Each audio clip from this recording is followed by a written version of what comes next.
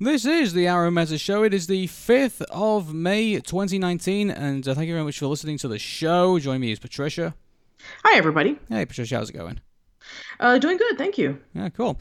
I just want to give a shout out to the fabulous heel nerds, that is Nick and Scott, and they're continuing their adventure down a memory lane of WCW when the NWO invaded the show back in 1996, so you might want to check them over at, they're also on the same platforms as we are, and also on the Anchor app as well. Morgan Terry's back doing her live streams, and she's got some wonderful rainbow hair too, so you might want to check that out as well. And I think she failed to create some kind of weapon before, and so I think she was doing some hard job stuff, and so I think that should be pretty fun to get your head around that as well. And also, I just want to give a shout out to Tom Carter, who's doing, who's obviously got a digital version of his Guardian comics. So we want to wish him well, and if you get a chance to check him out there as well, we'll leave a link, I think, in the description for them to check that out too. And so we've been. Looking at that, that's been pretty cool. And also, Patricia, do you want to tell us what's going on in the Old School Lane podcast the rest of the summer? Yeah, absolutely. So I did an update video just a few days ago discussing about what I'm going to be doing over the course of the summer since I'm done with school. And I will let you know that all that month is back on track. And also, I'm going to be doing a few new episodes of Casual Chats with lots of awesome topics from Dragon Ball to One Piece to talking about the Sonic the Hedgehog trailer with Tom, as mentioned earlier, because he is the Sonic expert. And also, I am thinking about maybe even doing a podcast on the Marvel Cinematic Universe, because I just finished watching Endgame, and I am going to hopefully do this like massive podcast inviting all of my Marvel loving friends to this huge occasion. So that's going to be coming up. And yeah, I have some other plans for videos as well. So stay tuned. Was Endgame 3 hours long? Yes, I can attest to that. It was indeed over 3 hours long. And if you are expecting I'll give you one major spoiler. There's no end credits thing going on. Like, if you're expecting to wait after the credits for like a hint to the next movie, you're not going to get it. That's the only spoiler I'm going to give to this movie. So when the credits are going, that's it. You can just walk out of the theater. Well, really? Is there anything at all? What? Nope, nothing. The Russo brothers basically said in their interview that, that is that for that chapter. That chapter of, Thanos is finished. So, yeah. So I guess we're gonna get the new. Well, it's not the new 52, is it? That's Marvel. No, that's DC, right? So so I guess it would be. I mean, what's the next chapter after that? I guess. I mean, I don't know. As far as we know, in terms of like the new Marvel movies, there's obviously Spider-Man: Far From Home. There's Guardians of the Galaxy Volume 3, and then there's going to be a Falcon TV series, which is going to be featured on Disney Plus.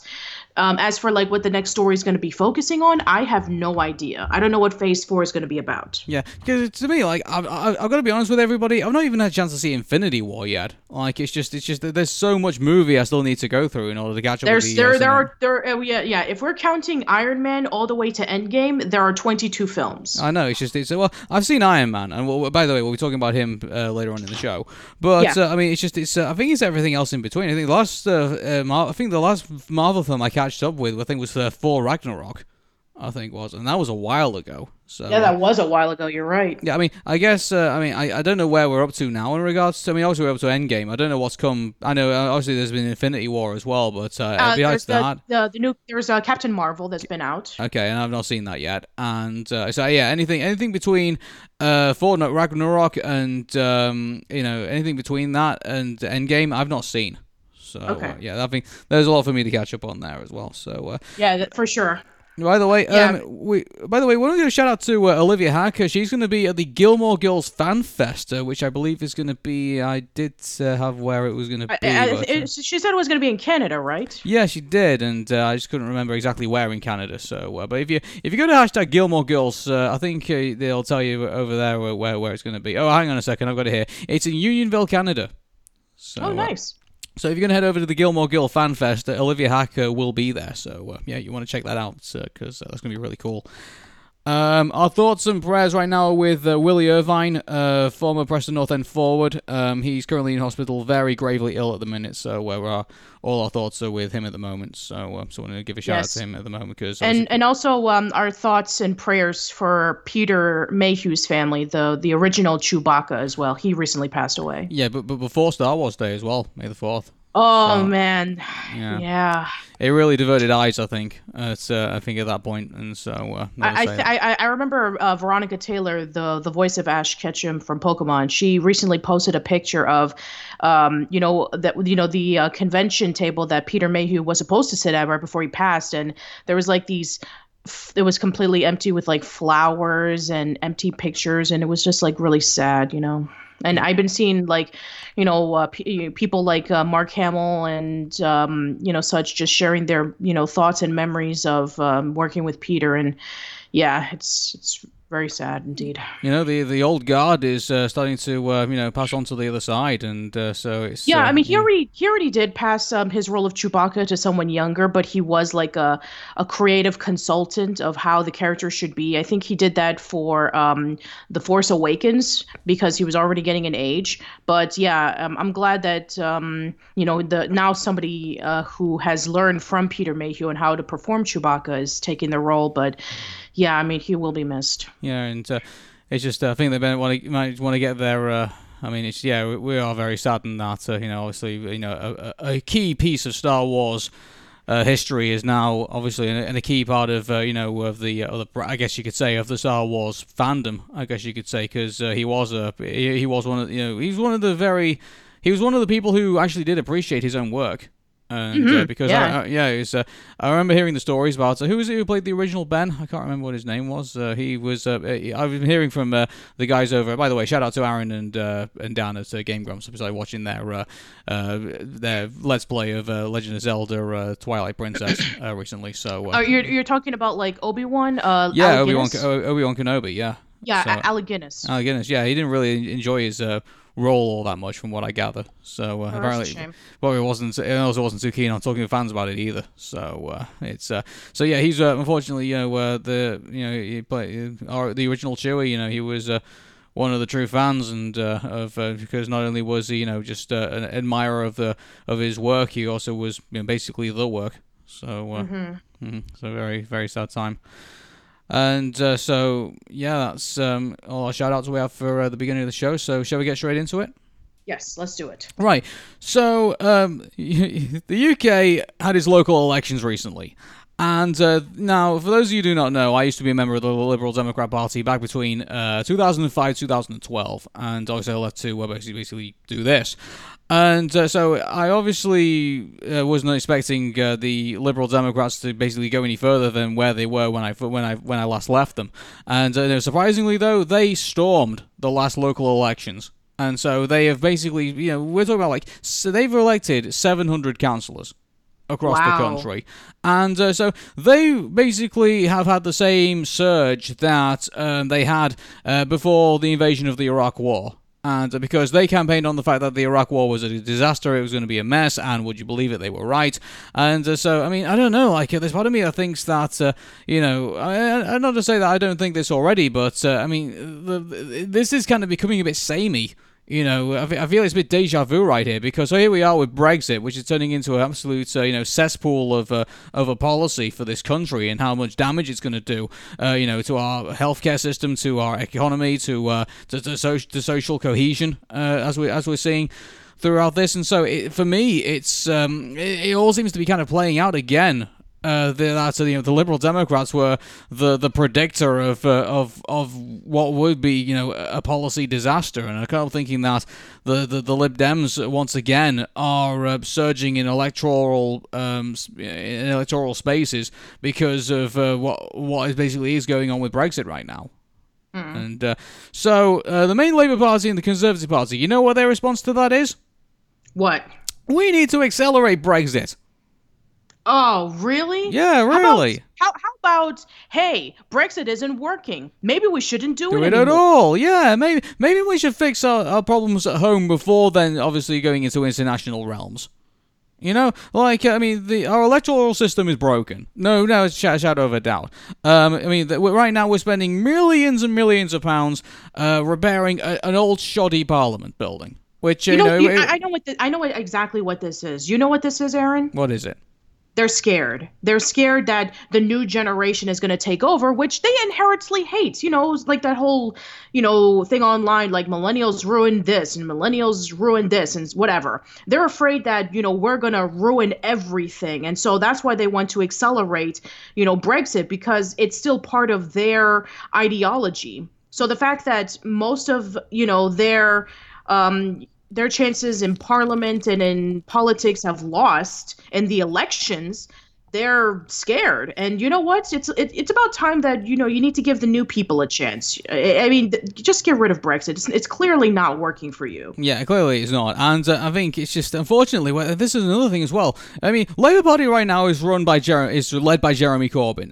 But the problem is he's pursuing Brexit, but the majority of his party are against it. And so he's leading a party into something they don't want to go into. And then you've got, obviously, the Conservative Party, which is, this is the thing that's destroying the Conservative Party right now. The Tories right now are arguing amongst themselves about what type of Brexit they want. They have basically a party within a party, which is the European Research Group, which is led by Jacob Rees-Mogg, who basically is a far-right lunatic. And you can see all the traditional politics right now is out the window. The big two parties, kind of like what we have with the Republicans and the Democrats, I guarantee you, continuation of this right now, it's going to basically blow these parties apart. And not to say that it's not kind of happening already. I mean, you're already seeing the splintering of... there's another party that's come into fruition called Change UK, which basically is our version of, not our version size-wise of the Democrat Party. Obviously, the Democrat Party is far more huge than Change UK is, but Change UK right now, I guess you could say, is probably that really uncomfortable centrist corporate Democrat, I guess you could say, ideology. That seems to have emerged away from the kind of like the far left of the Labour Party and the far right of the Conservative Party. And now you've basically got this kind of like middle ground of people who are just basically not very electable, in my opinion. And so I think they're going to struggle. I think in regards to that, but. Not to say that, Brexit doesn't have its supporters. I mean, the Brexit Party right now, which is led by Nigel Farage, that's polling at 30%, compared to everybody else, and the Lib Dems are lagging behind that at the minute. And so, not to say that Brexit isn't going to have its supporters, and definitely is going to be a very big test for the Liberal Democrats come the next general election. Sorry, the next European election, I should say. The European election that's going to come up later on this month. But right now, from the looks of things, Jeremy Corbyn and Theresa May now are basically trying to grind out some kind of deal that they think could hopefully prevent the European elections from even taking place in the at the end of the month. Which I think is going to be very wishful thinking, I think, at this point. And so, and it's like, so it feels weird because, these two parties, the Labour Party and the Conservative Party are supposed to be, are supposed to be adversaries in this. And now here I guess you could say it's a positive thing that, both these parties are now somewhat working together. It's just too bad. It's to say, okay, how can we make this country more shit? It's if anything now, the two-party system is now, once again, in my eyes, is once again the problem. And that here are all these smaller parties. The independents, people who ran away from party politics, they wrestled one of the Labour strongholds into what is called no overall control, which means that the Labour Party does not control that council anymore. Bolsover, I'm talking about, actually. Bolsover. Bolsover right now, Labour stronghold. It's where Dennis Skinner, known as the Beast of Bolsover, that politician there, who, he's the guy who... heckles Black Rod during the Queen's speech. He's been there for decades. His constituency right now, not in control of Labour right now. Just totally been wrestled out of control by independents in his own backyard. And so if that's not a shot across Labour's bow, I don't know what is.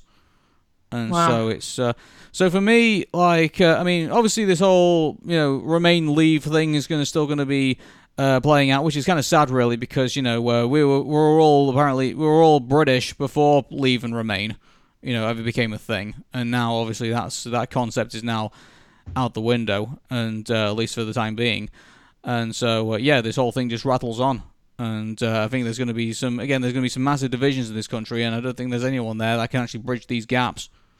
Yeah. I think, and this is a sad thing. So, but you know what? I still have hope. I mean, if we were able to win over net neutrality, I think that we can be able to, find some common ground that we can be able to come together. Yeah. Who knows? Or maybe I'm just an optimist, and I should be told, Patricia, go back to planet Earth. I don't know. We'll see. Okay. Moving on. North Korea launched another missile. Of course they did. Of course they did.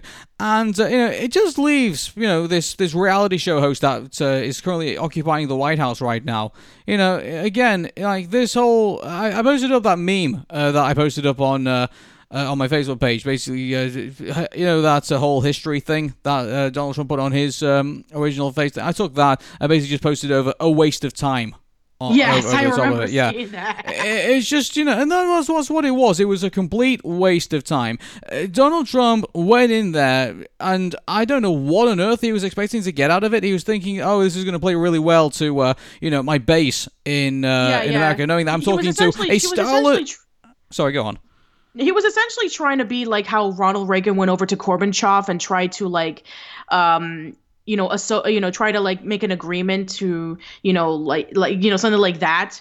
And eventually we got the Berlin Wall torn down. He was essentially trying to do that, but instead, go over to Kim Jong-un saying, hey, don't shoot missiles at us. We're buddies, So that didn't work out. Right now, if he was aiming to do that with like the 51st parallel, one of the oldest conflicts currently in modern war history right now. Keep in mind, North and South Korea are still technically at war with one another. Yep, they still are. And so, for me, the idea that Donald Trump can just walk in and say, "Oh, hey, hand over your nukes, and we'll give you a pittance in return," of course that wasn't gonna work. It was never gonna work.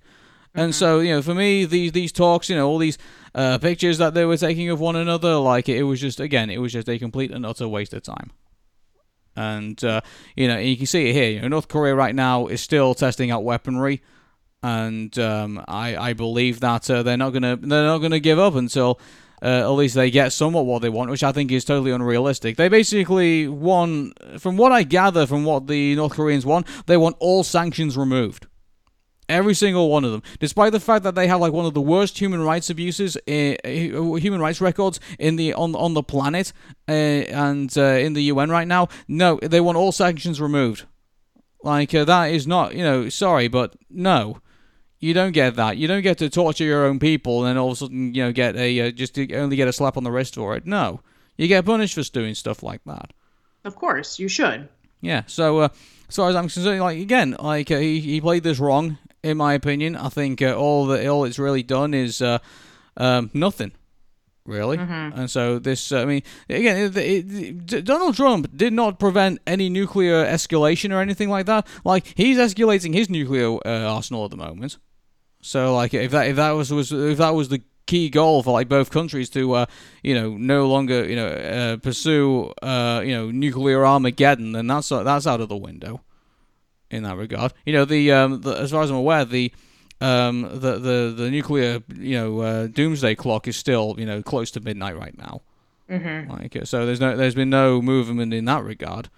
So so for me, where does that leave where we are with North Korea right now? Probably where we were not very long ago, even before these talks started. For me, the whole rhetoric, we know Donald Trump's a blowhard. We know that. The whole fire and fury bullshit and everything like that. He could have said that about absolutely anybody.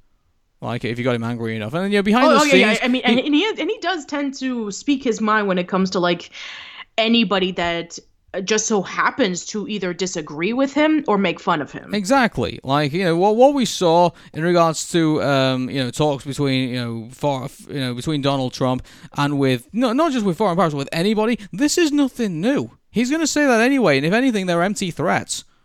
And and anyone who listens to him, quite frankly, is an idiot.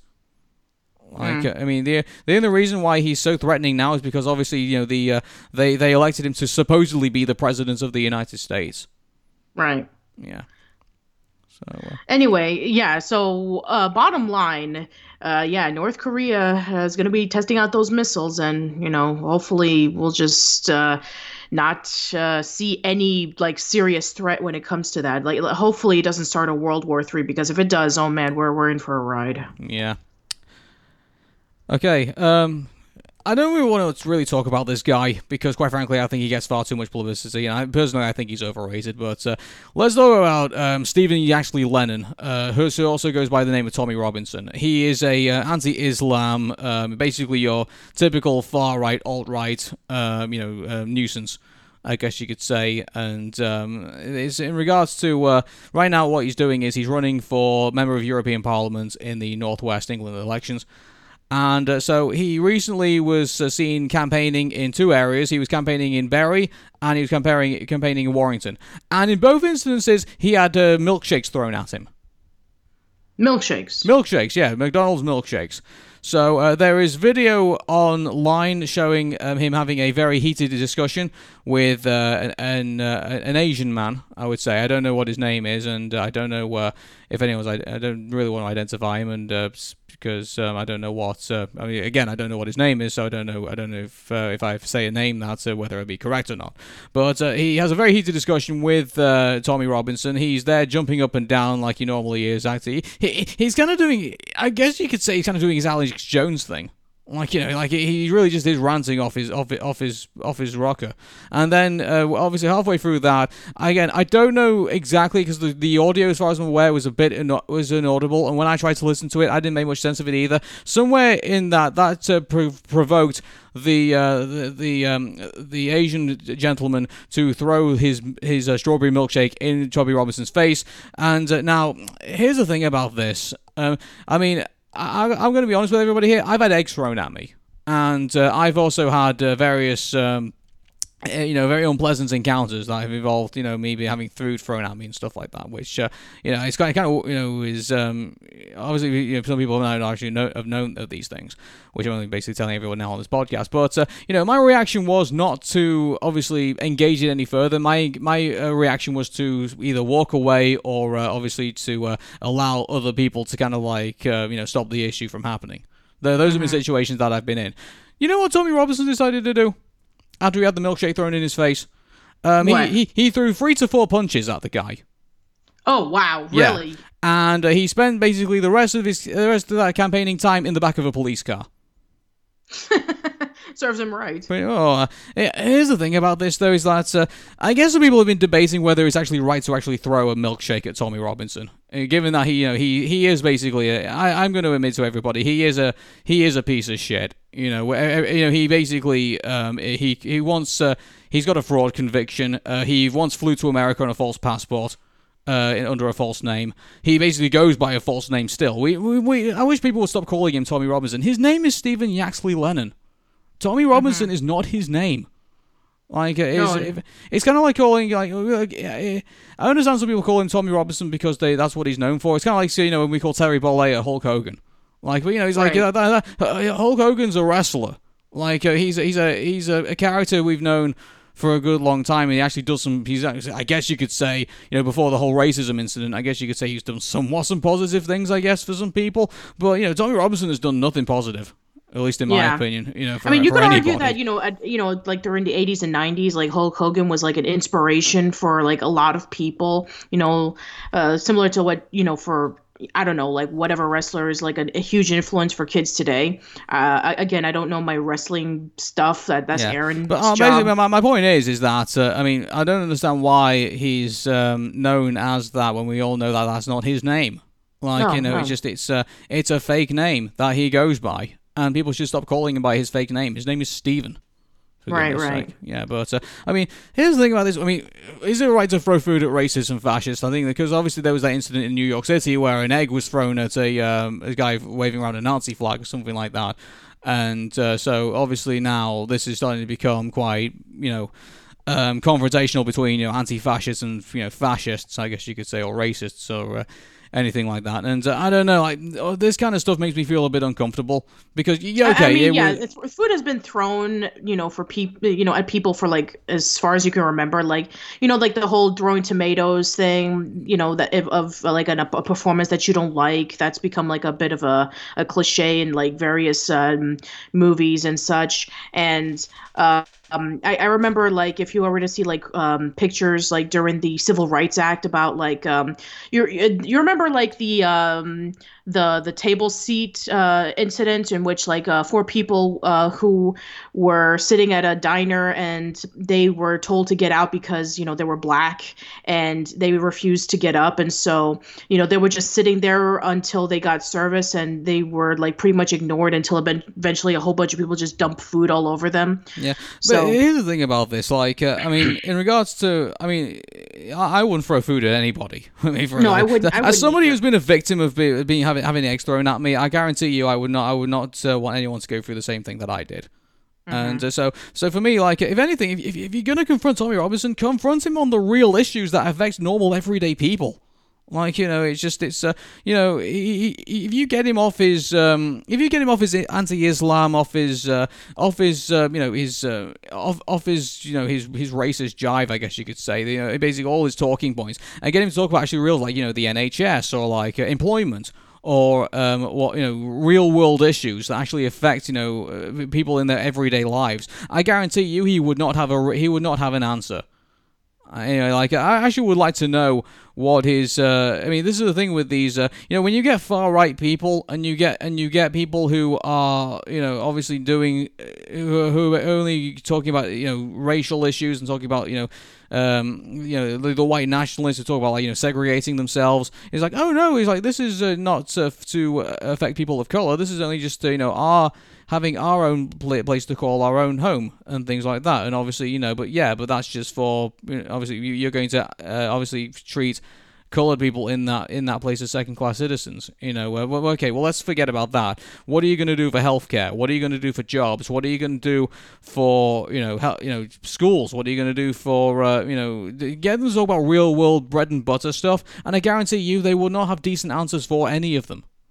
And you know what, that sucks too, because when it comes to like minorities whom they call second class people or whatever, that is like one of the biggest concerns when it comes to who they want to vote for in politics.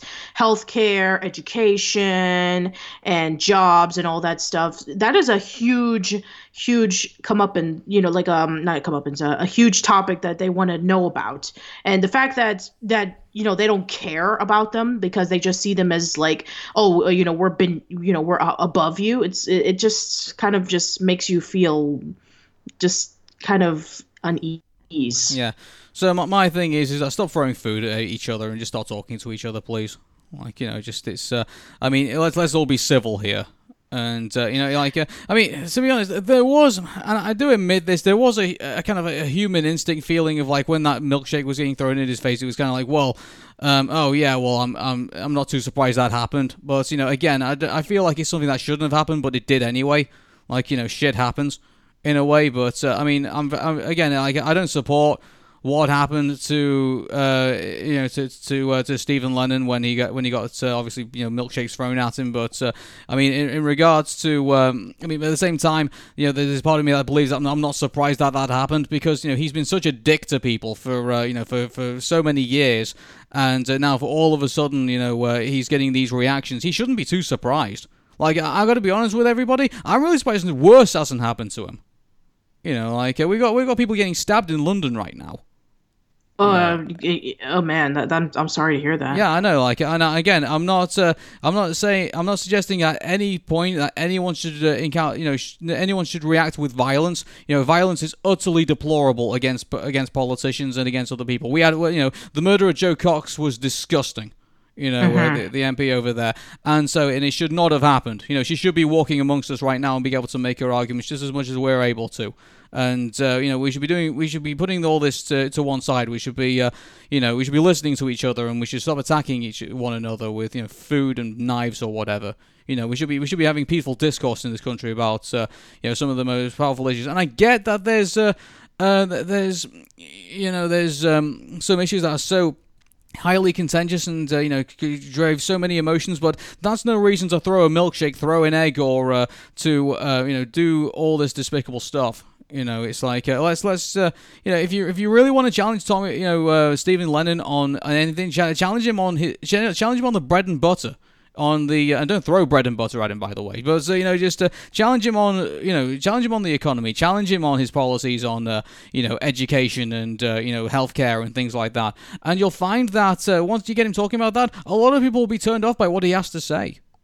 Because he doesn't have anything besides, Muslims are bad, and Islam is bad, and any other, slightly, edgelordy, slightly racist stuff that he says, And by the way, I can't call him a racist because he was caught on film at one point, yelling racial, things at a taxi driver. So that was reported in the news, and it was taken off a private Facebook app. So, yeah. Okay, let's move forward. Sonic the Hedgehog. We did a bonus show for this because, we just felt like, Sonic the Hedgehog fans have been so dicked around, for years. And we just felt like, in a way, I kind of felt like, during that episode, when we were recording that, I felt like saying, you know what, let's just stop talking about Sonic the Hedgehog ever again. And let's only just talk about it when we actually feel like there's something good coming out for this, for the Blue Blur, But now, this is currently ongoing, and now we've been told that there's been such a negative backlash over Sonic the Hedgehog's look that he's now going to be redesigned. Well, I mean, that just goes to show you how dedicated the fans are, or should I say, how much they would complain until studio heads would say, okay, we'll change it. Well, I wish they would have done the same thing for like the live action Ninja Turtles movie, the one with produced by Michael Bay. I wish they would have done it then. Well, yeah, and there's a lot of controversy over this as well, because apparently the people who are going to be doing the redesigning, they're not going to get paid any extra money. And apparently there's not going to be an extension on the release date. Apparently they have to do it all within the next couple of months before the release. Oh, man. Maybe they should at least delay the movie, because that's going to take a long time to, put together everything. And if they were to release the movie at the time that they are going to release the movie, I don't know if they'll be able to, at least make a decent profit for all the hard work that the animators and the designers have to do in order for them to do this. Here's the thing about this. I got a lot about. Did you see the tweet that I put out when they said they were going to redesign the character? Yes, I did. Yeah, you did. Okay, so basically, I told them if I was told after the backlash like that, I would just scrap the project entirely, and I would basically just tell all the animators go animate a video in Guido. She's like, because what we saw in that Sonic character was terrible. I mean, let's be honest about this. And, yes. We just discussed about that. Yeah, I know. He's like, I'm really surprised. When that trailer came out and the reception that it got, I was turning around and saying, oh, well, you better get your money's worth out of what you got, because I guarantee you, after this reception, I'm really surprised you'll ever work in this town again. Because it's we saw that design, and immediately we got even non-fans, who basically just do fan art, just commissions, they were coming out with versions of Sonic that were looking way better than that character, and they did it for free. And they're saying oh, we should pay them extra and everything like that. They should be lucky they're getting any work at all after that. That Sonic and that character looks so terrible. I'm just really surprised that. I'm really going to be worried right now about what this character now is going to look like after the redesign of that. Yeah, I mean, the redesign could be worse for all we know. Yeah, do you remember when they redesigned Lunatics Unleashed? No, I didn't. Do you remember, they released the first trailer.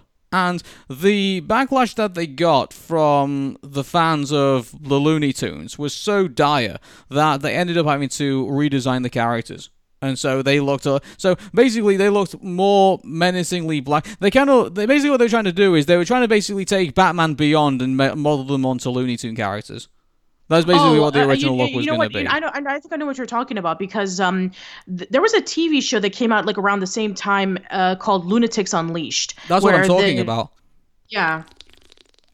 Yeah, and basically, I think that for the most part, even back then, I think I remember that they received like negative feedback from the show. It's like, oh, you have Bugs Bunny, Daffy Duck, Roadrunner, Tasmanian Devil, Lola Bunny as superheroes, and it was trying to be all dark and serious, trying to cash in on the popularity of stuff like Batman Beyond. And the early 2000s were definitely like a time in which like there were a lot more superhero cartoons, especially with Spider-Man and X-Men around that time. So I think that they were like trying to cash in on it, which was a very odd choice. Like I cannot imagine like Looney Tunes and superheroes meshing together, Yeah. So, I mean, the saving grace, I think, still of Sonic the Hedgehog. By the way, with all the craziness that's currently going around in this movie, I don't feel, I wouldn't necessarily say that we're in production hell right now with Sonic the Hedgehog. I would just say that it's currently standing in line waiting to buy a ticket. But, but I think sooner or later when, obviously, the redesign starts to go through, and then, obviously, there starts to be all the arguments about, this aspect of the film and that aspect of the film going all the way up towards the deadline, I think that's when we're going to start entering production hell. But, but in regards to Sonic the Hedgehog, in regards to all the craziness that's currently going on, I'm not going to go see it. Well, I have to see it because I'm going to be talking about this movie twice. One for Patricia, you're part of the problem. I know. I'm awful. I am a terrible person. I have to talk about this with Live and Wired with Decker Shadow and that long-haired creepy guy because they're going to see it as well. And then I promised Tom I was going to be talking about this movie with him. So yes, I have to see this movie. I have no other choice. Tom, guys, you're all part of the problem. I know. We are awful. We are going to be responsible for making this movie $100 million. We should be ashamed of ourselves. Yeah, you should be all ashamed. But but anyway, I mean, in regards to, this is the thing as well. Like, with this redesign and the fact that they're not paying everybody, that conservatives talk about liberal Hollywood and everything. Like, for me, like, that doesn't sound like a very liberal thing to do. To say, oh, you guys are going to redesign a whole character months before deadline and you're going to do it without pay. That doesn't sound very liberal to me. I would say it's more, for me, when they say liberal Hollywood, what? Like, when they pull shit like this, the whole Harvey Weinstein thing currently going on and like all the other craziness that's currently goes on in that town, I mean, I would say it's more center-right Hollywood at this point. Right. They say, oh well, we should empower women and things like that. When really they don't, and they say, oh, we should do this, that, and the other. When in reality, all it is basically just empty sound bites and not really any real action. Okay. Yeah, for me, it's that I laugh now when conservatives on Fox News or like any others like say, liberal Hollywood. It's like, you don't know a fucking thing, mate. You really don't. So, yeah. Okay, so... Yeah, it kind of reminds me of, like, how some directors are kind of, like, behind the times and they blame people. It's like, oh, it's Hollywood's fault that this has happened. It's not like, oh, it's not the fact that your idea of what a good movie should be is kind of like behind on everything. They kind of like with I guess we'll discuss about this on our next topic because I want to save that conversation from that. But another example I want to give is like I do remember that there was this one movie that came out. I don't remember which one, but it came out like around the same time as Infinity War, and the director was like complaining. It's like, oh, the reason why my movie failed was because Infinity War is out and you're watching that instead. And then when the movie was being reviewed, it had like negative reviews, and they were like, oh, this movie sucks and stuff like that. So. Yeah, I just love the fact that some directors like to blame, oh, it's Hollywood's fault because, it's, being targeted towards like one particular movie and, nobody's watching it. Yeah, well, I mean, you can say about any movie that then, that's got negative reviews around Infinity War.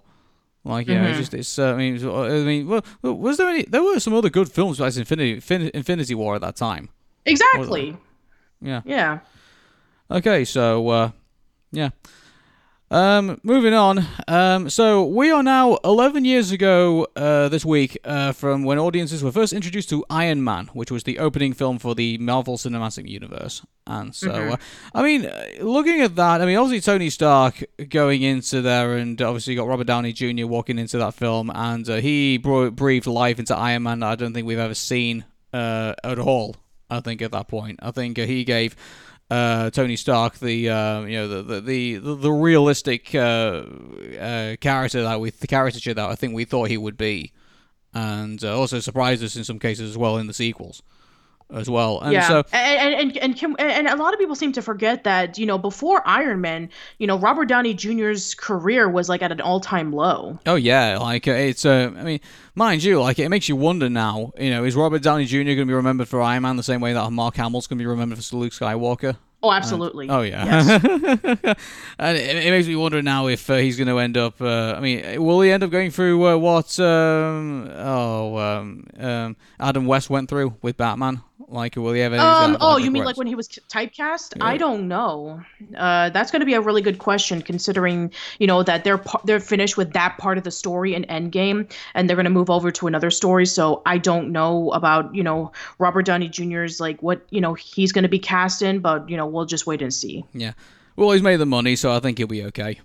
Sure. So, yeah, I think he's gonna be all right. I think unless he decides to live to like 350 years old, and then then they'll probably have a problem. But even then, I think he'd probably still be like, I think he's gonna be pretty much all right. I think at this point, if he's wise with his money, we don't know about that. We don't. But mind you, I sometimes wonder. I look back and with Robert Downey Jr.'s performance and with the money that Iron Man brought in, do you think the Marvel Cinematic Universe would have survived without Iron Man?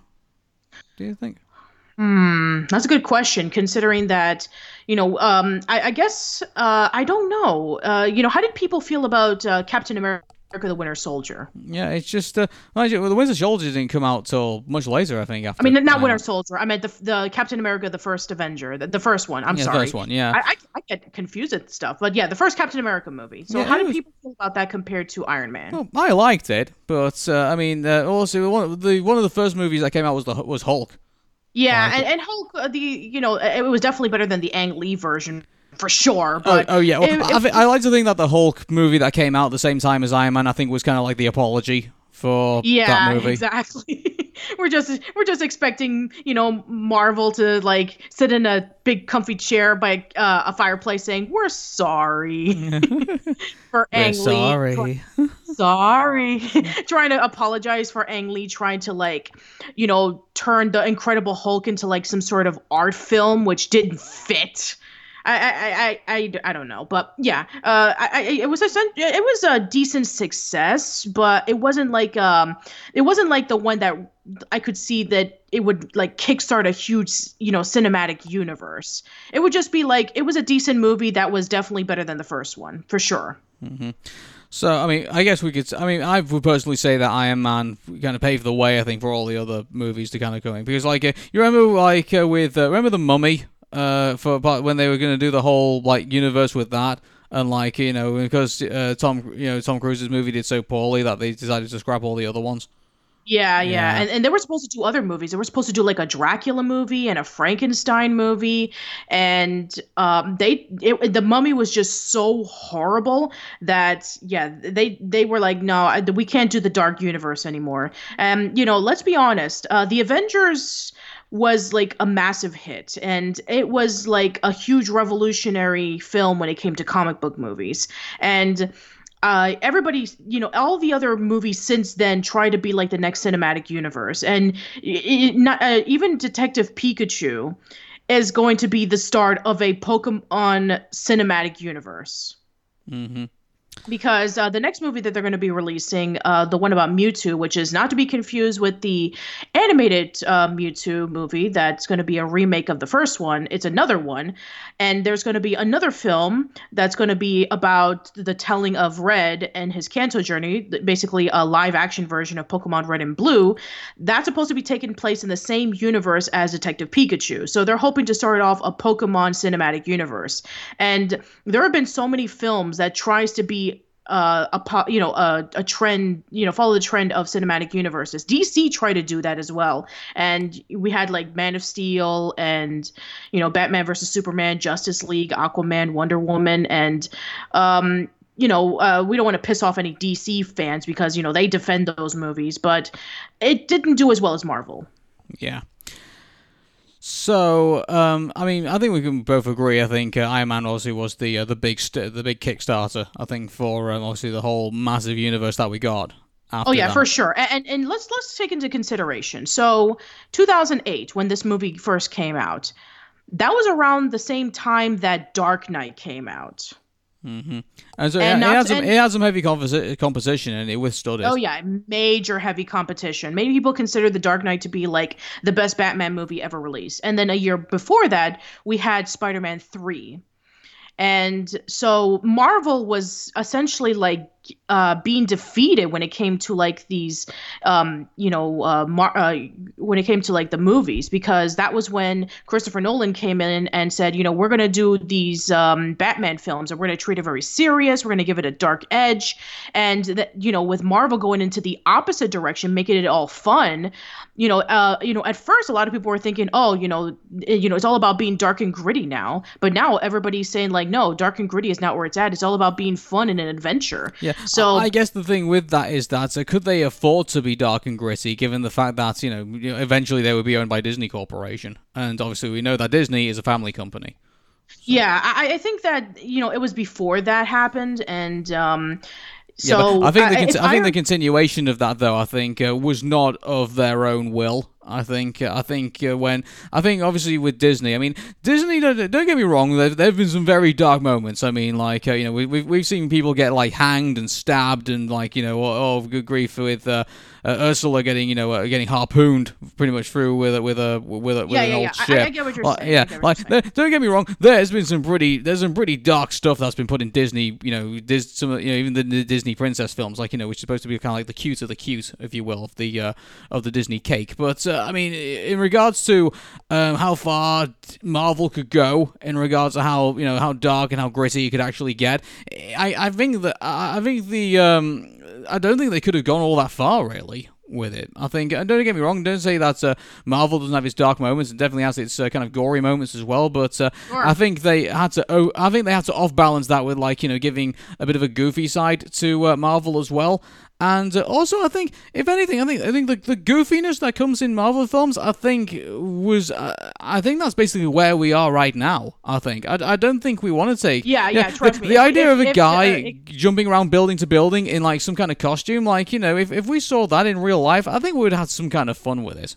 Yeah, exactly. And if they would have kept in with the dark and grittiness, then I think that the Deadpool movie would have been a lot different. Yeah. Well, mind you, Deadpool was just goofy, it was basically just dark goofy, I think. Yeah, exactly. Yeah. I think they would have just upped the darkness and like a little bit less on the goofy. Yeah. And now that, 20th Century Fox is now in Disney's hands, who knows where we're going to go with Deadpool. Yeah, we'll see about that. Yeah. Anyway, there's another thing that I want to bring up when it comes to the Marvel movies. Two more things. One is that even though that superheroes were always like really popular and it was like towards a general audience, with the Marvel Cinematic Universe, now they're in a bigger audience than ever before.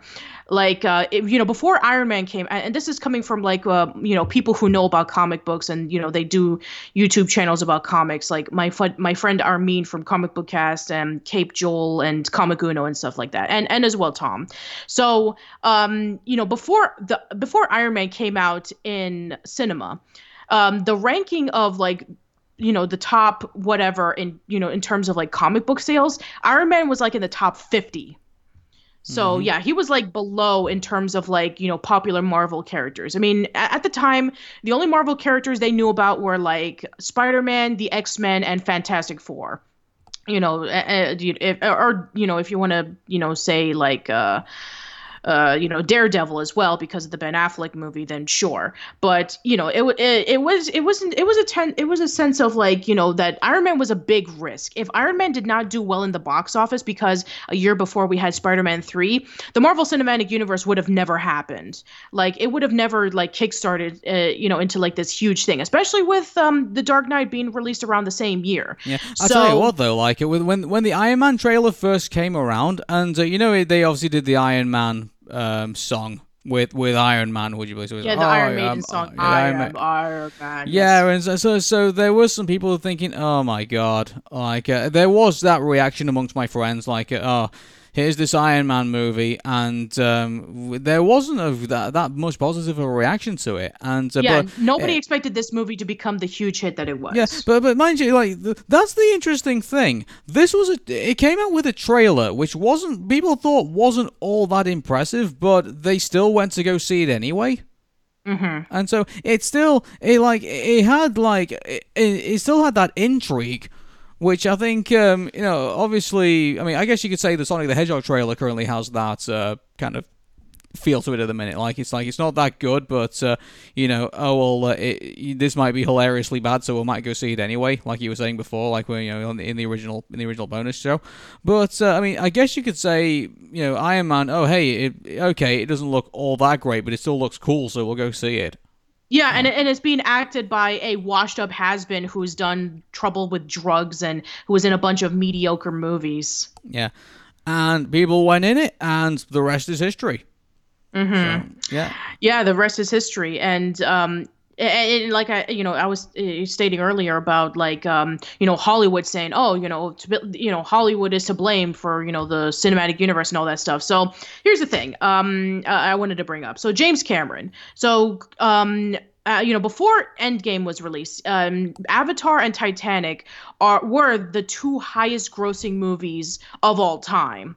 And then he was saying like, there's better sci-fi movies out there other than Endgame that you should go check out. And I think this was like around when he was promoting like Alita Battle Angel, Alita Battle Angel. I think this was when like a few months like around when Infinity War came out or one of the Marvel movies. I don't remember, but he was promoting Alita Battle Angel and that movie didn't do as well. And then, he was talking about like Avatar 2. And then when he, heard about Endgame, like being close to being like the highest grossing movie of all time, that's when he said, there's better stuff to watch out there. And as of right now,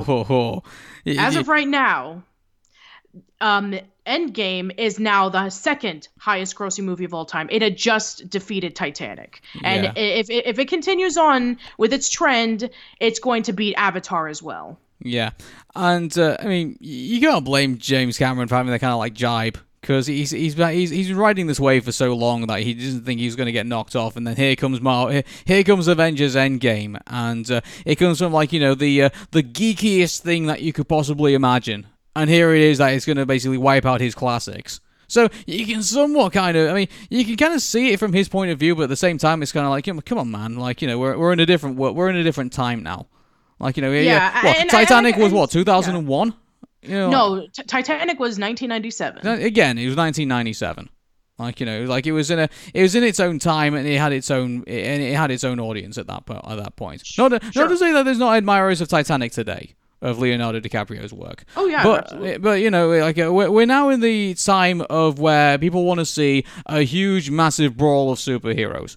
Did you see like what's it called? The superhero bowls like on YouTube that are like amassing like millions of hits because they want to see like all superheroes and supervillains battle each other and like in these animations. Like this was foreseen. This is what people want to watch. And maybe back at the time, when Leonardo DiCaprio was the shit at the time. There were times they wanted to see him in an emotional movie, and Titanic was an emotional time for a lot of people. Like as people who survived the wreck and gave interviews will tell you. And exactly. So as for Avatar.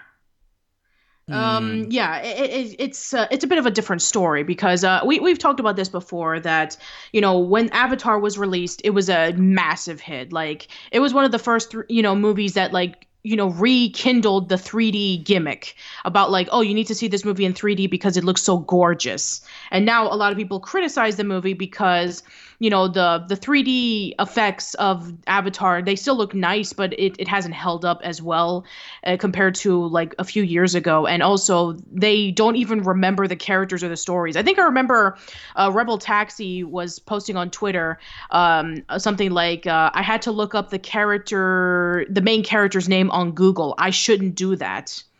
Yeah. Yeah, it's just, but on top of that as well, like, it was kind of like, do you remember, like, all the Spy Kids films that, that they were, like, filmed in, like, those, like, just in, like, a small, tiny studio, it was, I mean, it was kind of like, oh, yeah, this is going to be the future of, like, kids' movies, and, like, but no, like, now the future of kids' movies ended up being far bigger than that. And it just makes me wonder about like, what would have happened if Marvel decided not to take that risk and, not having the cinematic universe. Like, where would we be at today? Who knows? But, I mean, here's the thing, like, unfortunately, there are just movies out there that are basically, there are movies out there, like, I mean, for example, The Raid, like, like, where it's just like a pure fighting spree. Like, yeah, that's okay for that particular type of film, but it's, and and don't get me wrong, like there's always been kind of like since Bruce Lee, like there's always been like kind of like fighting films and that. But in a way, it is just kind of just a fad. Like it is a type of movie that some people liked at that time, but then now people are looking for something different. And sure. Don't get me wrong, like maybe this whole super, maybe all the hero movies at this particular time, maybe that'll be probably what was a fad too, and we'll move on to something else. Exactly. That tends to happen. Like, 80s movies were all about being action or about coming of age drama, like with John Hughes. The 90s, we had like, something similar. We had like our fair share of superhero movies that kind of sucked, and very dramatic movies such as like with Forrest Gump or Shawshank Redemption.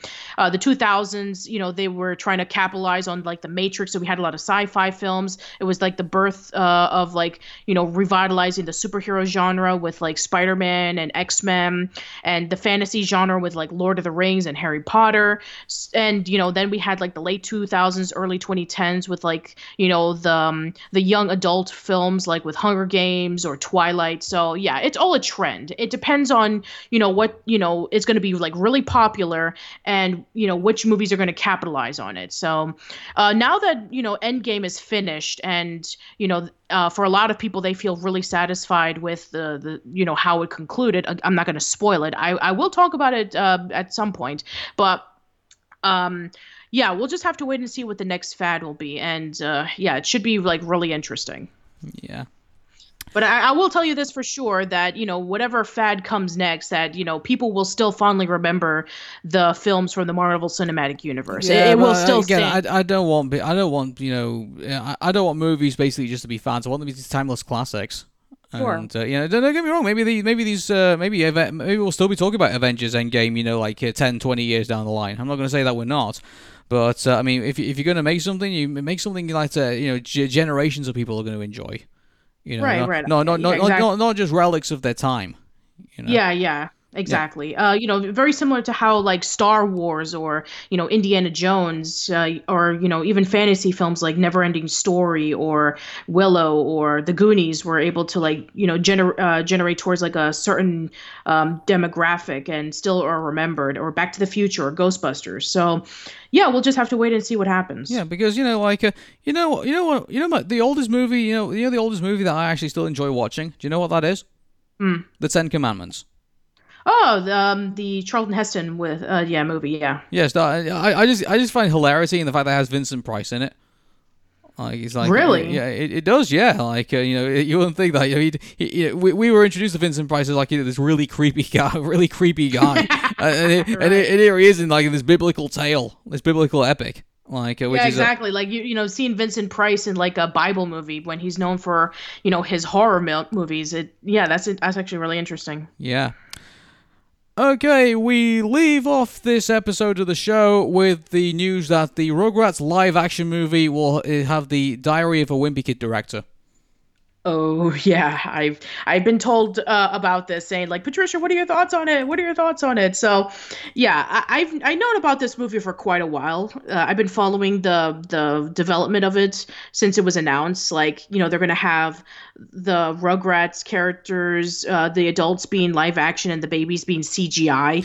So It just creeps me out just putting that in my it's head. going to be so scary. And considering this is Klasky Chupo animation, and a lot of people have critiqued it for being like really ugly looking. So, and I even mentioned this before when I was doing Nick's Missile, which is about like rejected or canceled projects from Nickelodeon. And I saw their very first attempts of doing CGI, and it is horrendous. Mm-hmm. It is really, really scary. So I am curious about how the Rugrats characters are going to look like in CGI. This actually is a very big concern for me. Yeah. Well, I mean, so just noting some of David Bower's work. So this includes Flushed Away, Astro Boy, and some of his live action includes... Wait. Are you talking about the 2000s Astro Boy movie? I'm not actually sure. It just says Astro Boy. Because that's the only that's the only Astro Boy movie that I know of. The 2000s one that's, Astro Boy is Freddie Highmore. Yeah, I've not seen it. So I've seen it. It sucks. It sucks. Okay. Some of the other things he's also directed is Roderick Rules, Dog Days, and The Long Haul, which are movies I've not seen. So, I haven't seen those either. Yeah. But we did see Flushed Away though. Yeah, but we saw Flushed Away, and we thought it was okay. It was very disappointing because it was like, it's Aardman, and they did, Wallace and Gromit: The Curse of the Were-Rabbit and Chicken Run, which we both loved. Yeah.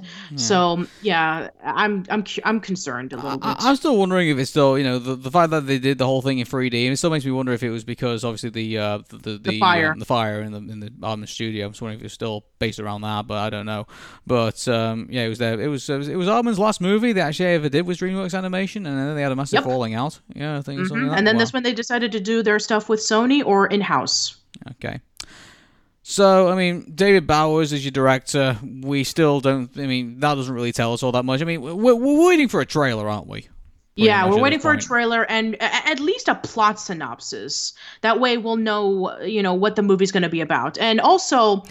who are they going to get to voice the characters? Because I want to bring up the new Scooby-Doo movie, the one that's going to be coming out in 2020. They replaced all of the voice actors for the Scooby-Doo movie, with the exception of Frank Welker as Scooby. So, yeah, Greg Griffin's not going to be Daphne, and Matthew Lillard's not going to be Shaggy. They replaced it with they replaced it with celebrities, essentially. Yeah, this is the thing. Like, I would understand if you replace the voice actors to do a massive reboot of the show and make it have a completely different feel. But nah, if they're not doing that and they're just replacing the voice actors because a celebrity wants a payday in a major role, they're like, sorry, but no. Either do the original Scooby-Doo or don't. Right. Do something. Maybe they're bringing back the original Scooby just for the sake of just saying, oh hey, there he is. Well, the 50th anniversary is coming up this September. Wow, 50 years of Scooby-Doo. Mm-hmm. It'll be fun. Not only that, the fact that Scooby-Doo also just gave us loads of all the rip-off shows as well. In that time. It was a show that tried to be copied but couldn't be. It couldn't be. I still like Josie and the Pussycats, and Josie and the Pussycats. I wouldn't say it was a rip-off of Scooby-Doo. Well, it was. They basically took the elements that was supposed to be in Scooby-Doo and spun it off into its own show. Scooby-Doo was supposed to be about a group of musicians traveling around solving mysteries, and then they decided to put that into Josie and the Pussycats. And then they blasted them off into space. Yes. When I first watched the first seasons of Josie and the Pussycats, I said, okay, then that's how they set up this. And then I watched the next season, and they blasted them off on a rocket. And I was kind of like, what? Yeah, exactly. Like, what? Yeah. What was the reason for doing that? It was never fully explained that. Apparently they just got lost in space, and now they're just, apparently, it's kind of weird because apparently, getting lost in space was really popular. They did the same thing for, Fonzie and the Happy Gang, and they did the same thing for Gilligan's Planet. Oh my! I never saw Gilligan's Planet. I haven't either. I just know about it because my friend Chris, aka Rowdy C, reviewed it on his show. Yeah, I mean, I was trying to think. Well, what's the most far out thing I think I've seen a show try to do? I mean, it's like, I mean, we're talking about like within that time. Like, I mean, so some people say that the back was broken of the Flintstones when they introduced the Great Kazoo. I mean, like, yeah.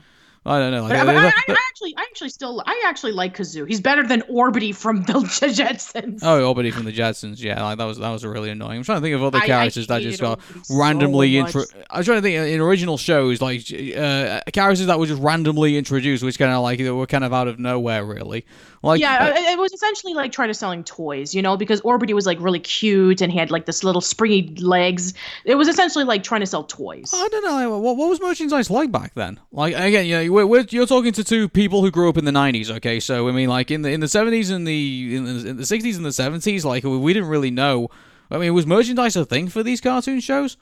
I don't really think. I think it really like just blossomed in the 80s. I think for the 70s it was just like, oh, what celebrity's popular? Let's make a cartoon out of them. Yeah, I know the Monkees did like a load of like merchandise and stuff. Like, that was a merchandise machine. That makes sense because there were huge like celebrities. The same thing happened for the Beatles. The same thing happened for the Jackson 5. I can understand that. Yeah, but and they got their own cartoon shows too. Like, exactly. Yeah. I can understand that because they had music that was like really popular and a lot of people liked it. I get that, but introducing something like a toy first and then introducing a cartoon, that's when it like really kicked off in the 80s. Yeah. And given the fact that we're talking about 70s and 80s cartoon shows, how disinterested we are in this Rugrats live action movie. I think. Yeah, I mean, there's not really much to say. We just know about a director. We don't know about like, who's the live action character, the live action actors who's going to play as these characters. I mean, it's going to be like really awkward now because Jack Riley, the voice of Stu, Joe Lasky, the second voice of Grandpa Lou, they passed away. Mm-hmm. So. Yeah, that's going to be a little bit uncomfortable. Yeah, and I just think, I mean, in regards to how this movie's going to look, I mean, it's like I kind of having this really uncomfortable feeling. Do you remember the movie Baby Geniuses? Oh God, no. Oh, I kind of, I mean, like that's the only other reference I could think of making, of bringing babies into like the real world. And like, here's the thing, imagine if it's just basically a bunch of kids. They basically just like, for example, like it's basically just a bunch of toddlers. They basically just grew ginger hair on or something like that. Like, mm-hmm. It's like, imagine if it's that terrible. Like, and like they just CGI like all the faces on or something like that. Like it would, this idea could either, let me say, if you say this, if they execute this well, like I would say, like any animator or anyone that who can make this look plausible or make this look good, I think they should be in line for an Oscar. I think. Yeah, for sure. Because let me say, if you make the idea of these babies that come from this Nickelodeon Nicktoon wacky world and bring them into the real world and make them look good, I guarantee you, for my friend, you have earned your paycheck. You have totally earned any money you make out of this. I think. So. Right. And I'm actually curious about like, what timeline of Rugrats are they going to go to? Are they going to go back to basics with just, Tommy, Chucky, Phil, and Lil? Are they going to introduce Baby? Are they going to introduce Baby Dill? Are they going to introduce Jimmy? No, I think they're going to. From what I understand, I think they're just going to go back with the 4 babies. I don't think they're going to go any further with that. Yeah, and maybe, well, mind you, here's an interesting thing. They've talked about Tommy, Chucky, Phil, and Lil being in the movie, but they haven't mentioned Angelica. Yeah, they haven't mentioned Angelica, which, it's going to be irritating a lot of fans because, Angelica is a fan favorite character. I know a lot of people don't like Angelica. I know Categoris has mentioned in his YouTube channel about how much he hates the character. But Angelica is very popular for a reason. In TV Guide, she was like ranked as like one of the greatest cartoon characters ever created. And, even celebrities at the time loved Angelica, like Clint Eastwood and Susan Sarandon had mentioned about that. So, yeah, with Angelica not being in this movie, that would be a crime. Yeah, it would be, and I mean, it'd be kind of like having Hey Arnold, except it's like you didn't have Helga. Right, like, exactly. She is there. Whether people like it or not, she is like one of the main characters of the show. Mm-hmm, like, for sure. She's not a side character at all. Like, she appeared in like the vast majority of episodes. And on top of that, like I say, some of the episodes that she appeared in, she was the main focus. For sure.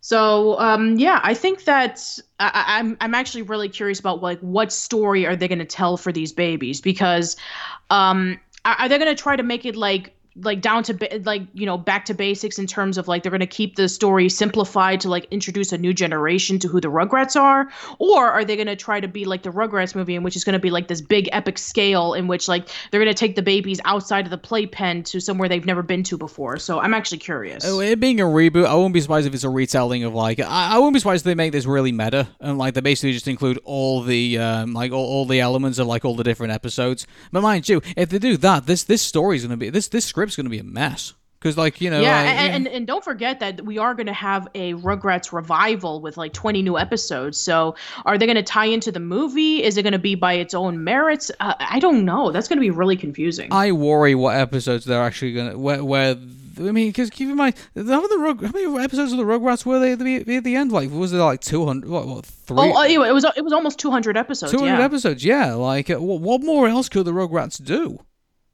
I don't know. I mean, like, maybe they'll base it off of the comics, because Boom Studios did release like the Rugrats comics like back in like.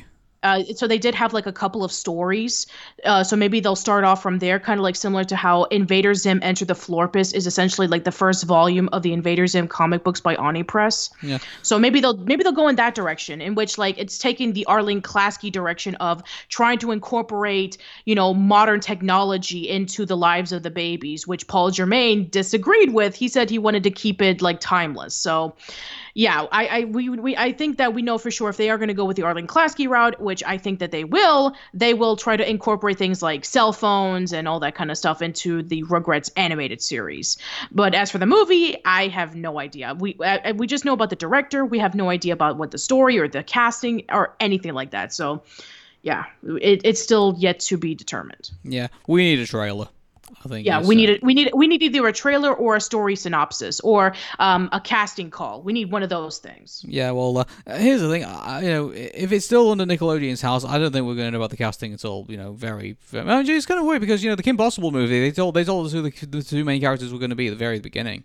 Yep, they did. Yeah, but whether that was a good thing or a bad thing or not, I'll leave for everyone else to decide. But for now, I have not seen the live-action Kim Possible movie. I'm sure Morgan has seen it, so you probably have to talk to her about it. I don't think even is it out yet? I don't think it's out yet. It's been out. It's been out for months now. How's it? Oh shit! It's like completely passed me by.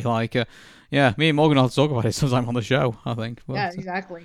I'm sure she's seen it already because she's a huge Kim Possible fan. Okay, but until then, that's the end of the show. So if you want to find me on Facebook, facebook.com/AronMeta Show. Twitter is at AronMeta Show. Instagram, I'm also at AronMeta Show 2. AronMeta.tumblr.com. And mind you, I don't know how long Tumblr's got left right now, because have you heard what's happened to Tumblr recently? No, I haven't visited Tumblr since 2013 because originally Tumblr was supposed to be like a website where they show off art, and I was like posting up my blog and stuff like that.